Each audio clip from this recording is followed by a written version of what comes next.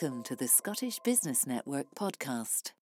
Hello, I'm Fraser Allen from White Light Media. Welcome to episode 12. Most of the interviews in this series so far have taken place in hotels, in business meeting rooms or people's homes. But this episode took me somewhere I've never been before in any capacity, and that's a hospice.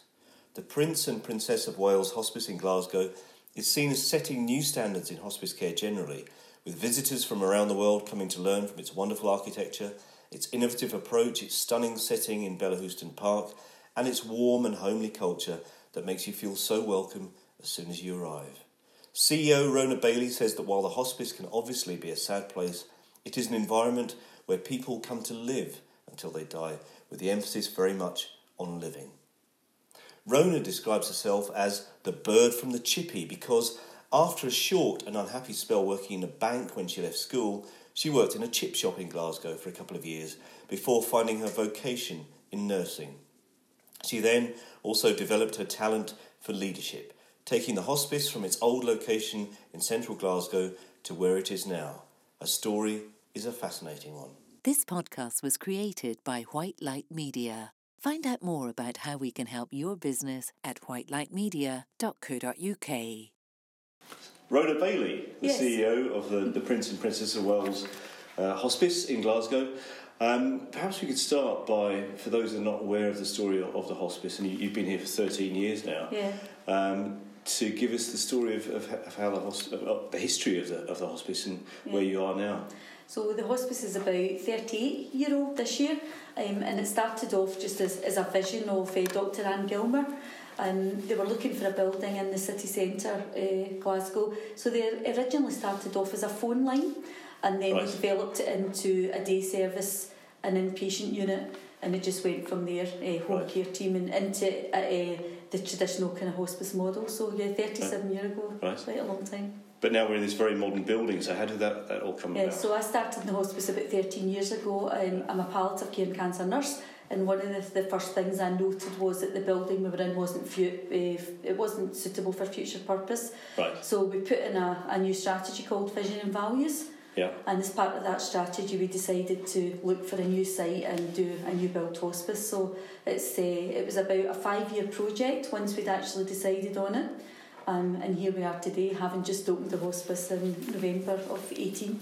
So the old building, just to give people an idea of that, what was it originally? Was it something that had just been turned into a hospice but had a previous purpose? Apparently, I wasn't there at the time, but apparently it had no roof on it when they originally were gifted it by Glasgow City Council. Oh, right, okay. So it was a B-listed Georgian building. Right. And that was a couple of townhouses, and then the hospice went on to be gifted and purchased, one townhouse gifted and then the other one purchased. So we ended up with 4 Georgian townhouses. Right in the centre of Glasgow, and it was almost Glasgow's best kept secret because looking at the facade you wouldn't think there was a hospice there behind it. Right. Yeah, it was great building. So how did you then go from there to this incredible... I've never been here before, but as soon as you arrive, it's a wonderful architecture, and the whole feel of the place is amazing. It's very modern and beautiful setting in the park as well. Yeah, so it's been an absolutely brilliant journey. So what we did first of all was we looked for a site, and Glasgow City Council come up with this beautiful site in Bellahouston Park. So it was 7.46 acres that they gifted to us. Right. But previous to that, we'd looked at 32 sites. There was nothing that really suited us, and when we saw this site, we knew right away this is fantastic. So we then progressed to looking for an architect and a design team. Right. And there was a few unusual stories around about that, in that the architect that we picked, who was Alistair Forbes, he'd never ever done anything healthcare, and I remember my board saying to me at the time that this was a bit of a risk, but I didn't ever think it was, because I thought they were fantastic, great practice rider, fantastic practice, great listeners, and we had great expertise here in the building, and I thought if you put those two things together we could really create something magnificent, and we really do feel that that's what we have created. Yeah. So it was a 2-year process. It was actually an advantage maybe to have somebody who wasn't doing lots of work. Absolutely, because then we were going to get something that looked like a hospital or a healthcare unit, and we never ever wanted that. We wanted something that was non-clinical in look and feel, and would really help our patients and families to relax and feel at home. So we had about a 2-year process, which apparently I realise now is quite long, quite a long time. And it was a consultation with patients, families, staff, on all of our external stakeholders. And basically what we got was, first of all, we empowered our staff and our patients and families, and they had great ownership of it, and a great love of the building before it was even up. And we were all following this vision and dream. And then when it was up and built, you know, and everybody actually saw it, it was a really emotional moment, because we'd all been involved and we all loved it from the very, very start. Sure, yeah. And I think that's fantastic. If the staff are happy, then in turn the patients and families will be well cared for. And how was it funded? £21 million fundraise. Great stories there as well. Very, very naive at the very start of that, I think. I look back and think we were pretty naive.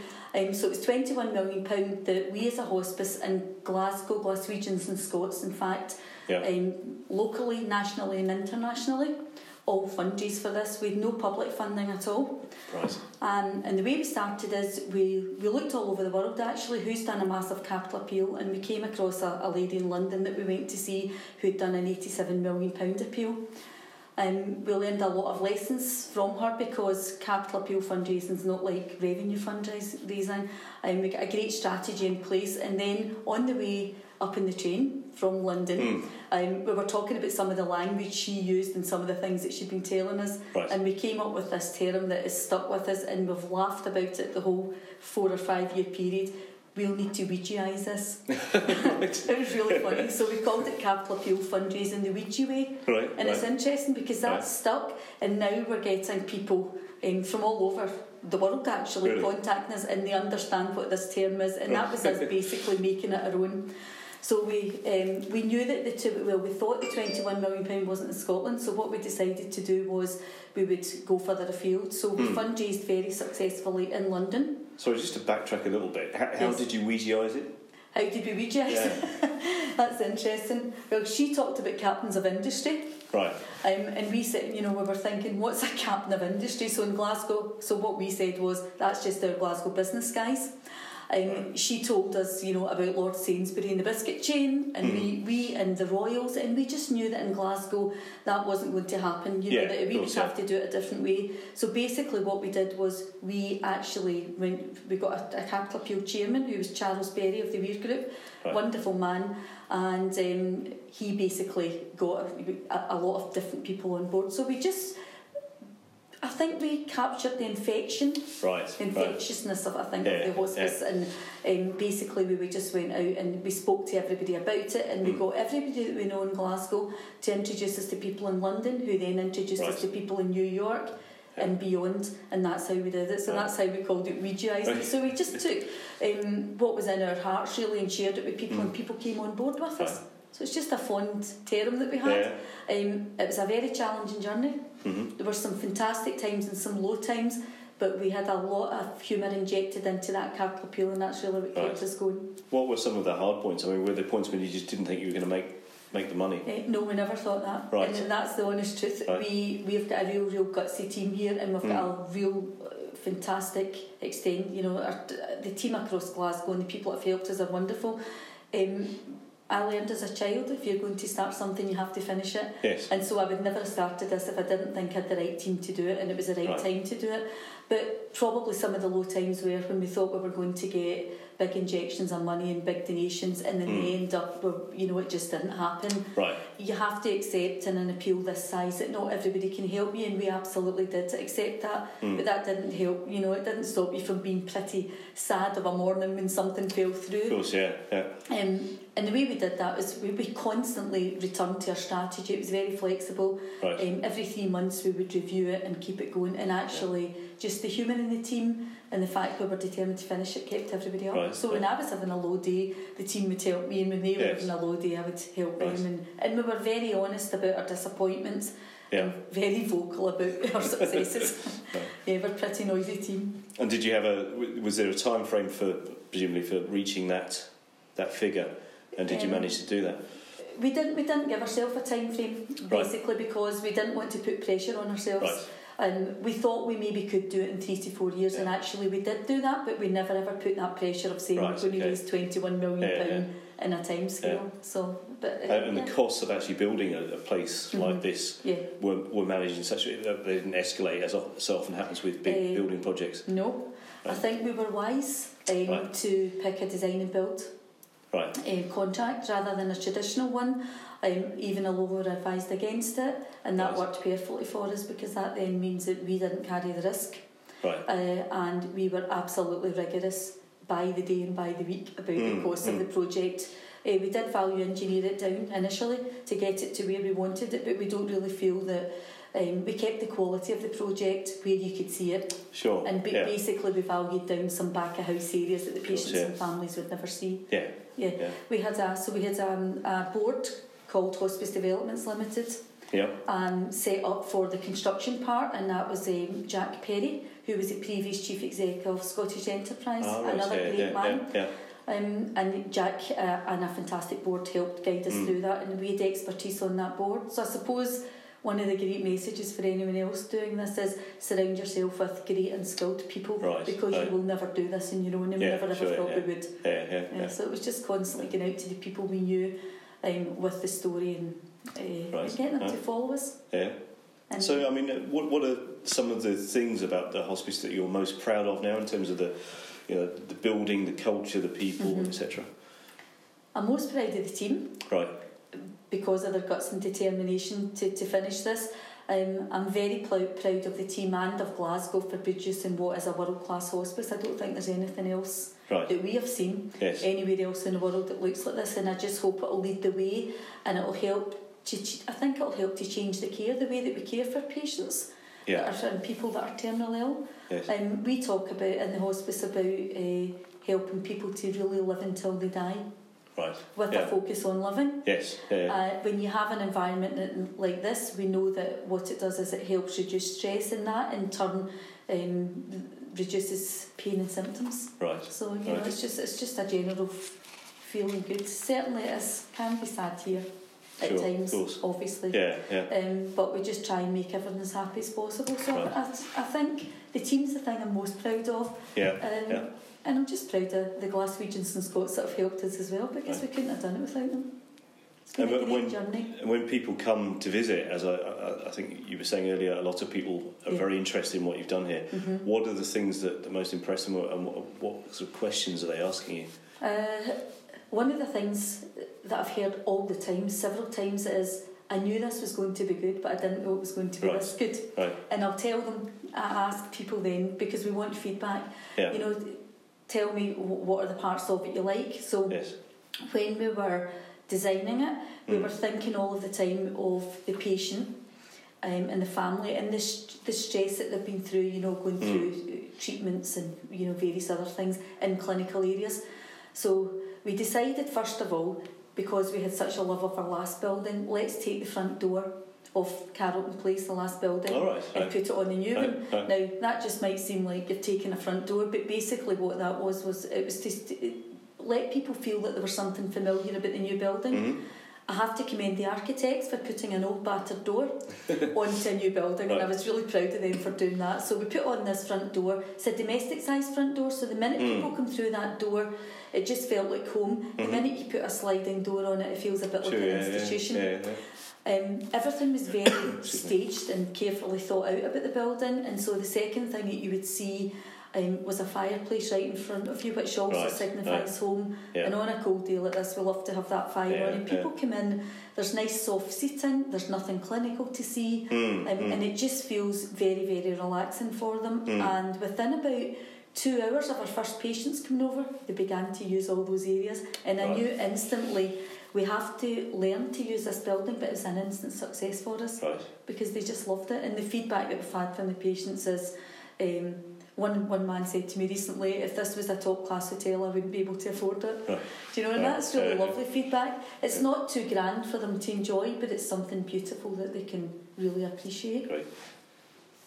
And what's on your mind now, Rona, in terms of what your priorities for the hospice?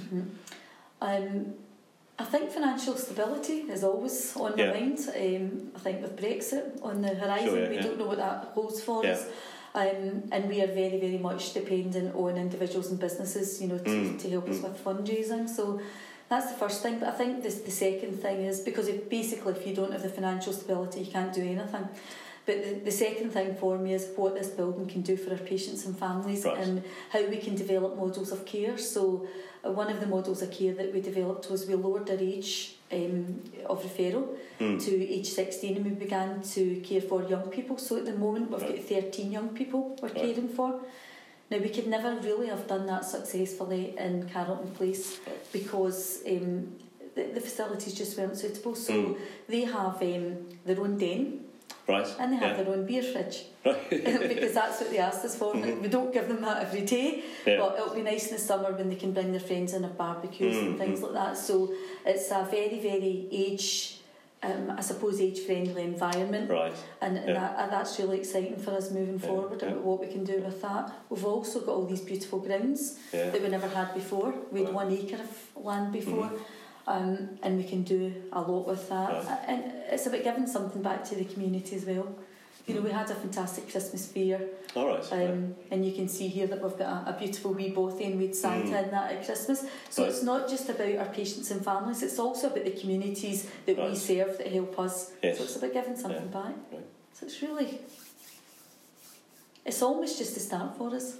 Over that age. It's almost just the start of being able to do wonderful things because of this environment that we're in. It is an amazing environment. And let's go back to another environment now, which is back to... I mean, where did you grow up, and what was your kind of family background, and what did you want to do when you were growing up and planning to leave school? I don't remember having any particular ambition. I was brought up in East Kilbride, two very, very supportive parents, and I had 2 foster brothers, Leslie and David. Very, very, I think, unremarkable upbringing, unremarkable education. Didn't really like school, if I'm going to be honest. And I left school at 16 with really not a lot of qualifications, and went to work in Bank of Scotland. And no harm to Bank of Scotland, but I really did not like banking. To this day, I understand figures, but I don't like them. Right. Particularly, it bores me, if I'm going to be honest. Right. But obviously, so what were you doing? Just working on the desk in a bank? Yeah, I was doing. They just they train you in all the different areas in the bank. So anyway, that lasted a year, and then I made this quite radical decision, and I went and worked in the local chip shop in East Kilbride, and my parents were absolutely horrified. Really horrified. And why had I done this? But I think, looking back, and I see this in my own daughter and son, I was very determined just to do what I wanted to do. So I went to do that for 2 years, and nothing's ever wasted, is it? I learned very, very well. I've got great mental arithmetic skills, and that's how I can manage a budget very well. I don't always need a spreadsheet. I've got a great pension from that job to this day, and I made great friendships. I also met my husband at that job. So nothing's ever wasted, but I decided after about 2 years there, I think I'll be a nurse. And I remember my parents saying to me, "You'll never be a nurse because you're too untidy." Which was interesting. So did that motivate you even more to absolutely, because I'm quite determined. If you tell me I'm not going to do it, I definitely will do it. So I went on to nurse, and I immediately found my niche. So I started off as a hands-on enrolled nurse, because I didn't have the qualifications at that point to be a staff nurse. I then went on, took further qualifications, became a staff nurse in Glasgow, and then went on to Canada and became a Canadian registered nurse. Why did you go over there? What was Well, I've got family over there. Okay. And I suppose when I was in Canada, I had a great experience there because the clinical and care in the community there was not as good as it was in the UK. And I came back with this absolute passion, having had some experience of people dying badly in community. I got this passion then for palliative and cancer care. Yeah. So that's when I come back. So you were over in Toronto, was it? I was in Toronto working there. Yeah, so it was really, really great. Learned a lot there. Built me quite a lot of backbone, I think. Some of the situations that I was in, and some of the things that I was exposed to that I probably wouldn't have been here. And then I come back and went to university twice. And did 2 degrees because I then had made up my mind I want to be a Macmillan nurse. Which I never actually was, but I had similar type jobs, and that really started me on I suppose I was a senior nurse then in cancer and palliative care, and I've absolutely loved that. Also was a district nurse in East End of Glasgow. Right. What is it about those roles that you enjoy and feel so at home in? I love home. I love keeping people at home if that's where they want to be. Right. I really think it's the best place for people if that's their choice. And I've always loved the relationships. You can make really close relationships with people when you're in their own home.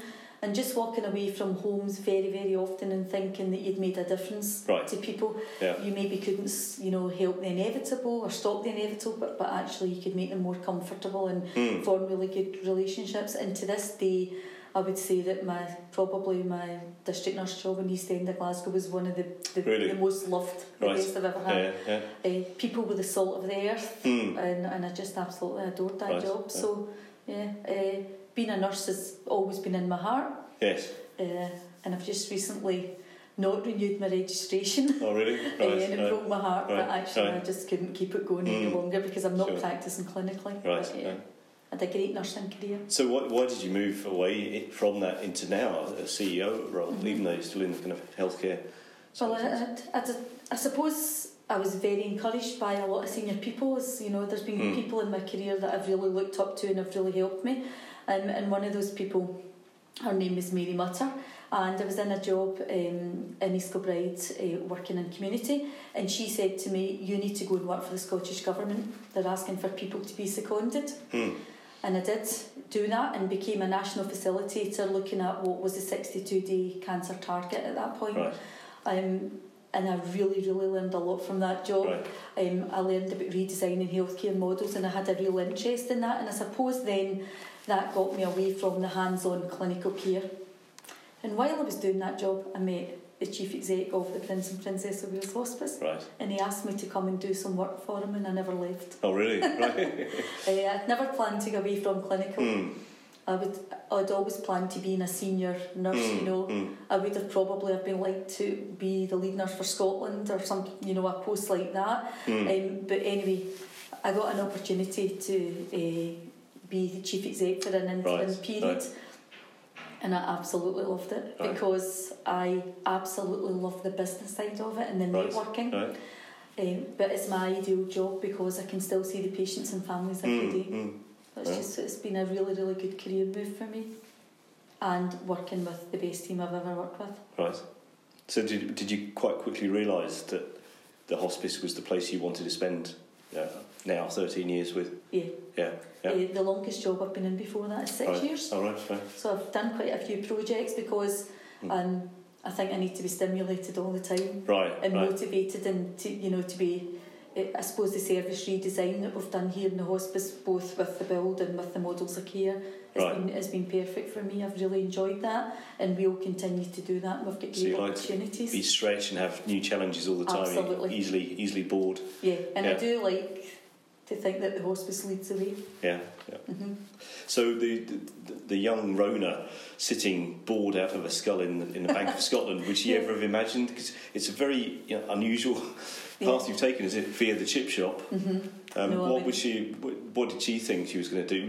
Was she going to just think you should stay in the chip shop for several years? I think when I was in the chip shop, I didn't even think ahead, and then all of a sudden I had a light bulb moment. This has been really enjoyable. I've learned a lot. I've worked with nice people, but I need to be doing something as a career, and I need to get myself educated. So I didn't do my first degree till I was 32. Right. And by then I had 2 small children. Right. So it was a big juggling act, and I always said to my own 2 children, you do it young because it's easier, and they both have done that. I think as soon as I went into nursing, I knew I'd found my niche then, and I thought, I was very ambitious to be a senior nurse, but I never ever thought I'd be chief exec of a hospice and actually be as interested in the business side of it as I am the clinical side. I never thought that. So it's been a bit of a revelation to me, and I think to my family as well. Right. And I often wish my parents were here to see it. Right. After telling me that I couldn't be a nurse. Because I was too untidy. And I'm the tidiest person ever now. I mean, do you think that because you've got a taste for the business side of things, that I know you wouldn't want to leave here, but does it now intrigue you what the CEO role at, say, the Bank of Scotland is, that kind of thing, or is that just, does that seem like a different kettle of fish altogether? I'm very, very interested in business. I'm still not interested in banking, I have to say. I've just become a director and a council of the Glasgow Chamber of Commerce. I think I'm a great advocate for charities and for what they put back into society, and I think sometimes the third sector chief execs are overlooked. Right. In some ways, the people think it's a lesser job, and it's actually not. It's quite a challenging role, and I think I could easily fit into a business role now and would absolutely and thoroughly enjoy it. Right. But I've still got quite a bit of work to do here. Of course, yeah. So I've kind of the patients and families are always my focus, but I think I've probably moved a wee bit away from the clinical side. And the financial stability of the hospice and moving forward and how we can have new commercial interests is of great interest to me too. And when you're not here, what do you get up to? Your children are grown up now. They left the nest. Robin's 28, my daughter. She's getting married this year, and I've got a son, Fraser, who's 25. So very good name, Fraser. Away. Great name. What do? Great animal lover. Really? Animal mad. Because there are, I believe, 3 fox cubs just outside here in the garden that you've been keeping tabs on. Yeah, we've got 3 fox cubs right outside my window. I've got the most fantastic view, and I'm very, very interested in anything to do with animals. We all are actually in the team. And I've been doing weightlifting since I was 21 years old, so I'm at the gym quite a lot, and I quite like to walk and just be with my family. Cook. That always looks so painful when you see it on TV. No, I don't do it to that level. I don't think this is just for a level of fitness. No, I love it. I love it. I think it's great to reduce your stress levels. I like to do that, but just generally spend time with my family. Cook, drink wine, listen to music. Good stuff. All normal things. And you need that. Well, thanks so much, Rhona. It's fascinating to find out about the hospice. I know you're always keen to get funds in. Yeah. Would you like to wind up with a message about that? What we've said to Glasgow and beyond, to everybody that's helped us, is you've helped us to build this hospice, but actually we need to keep the doors open, and this is only the start, I suppose, of a quite challenging journey going forward to keep us financially stable, but actually we've given Glasgow a really, really beautiful hospice for patients and families and communities, and if everyone could just stay on the journey with us, that would be perfect. Brilliant. Perfect. Rhona Bailey, thank you very much. Thank you very much. What a great story from Rhona. I got so enthusiastic listening to her that listening back to it I kept saying right all the time over Rhona, which is rather annoying of me, so I'll learn from that. Better not do that next time, Fraser. Anyway, thanks very much for listening, and we'll be back in a fortnight. To find out more about the Scottish Business Network, simply visit sbn.scot.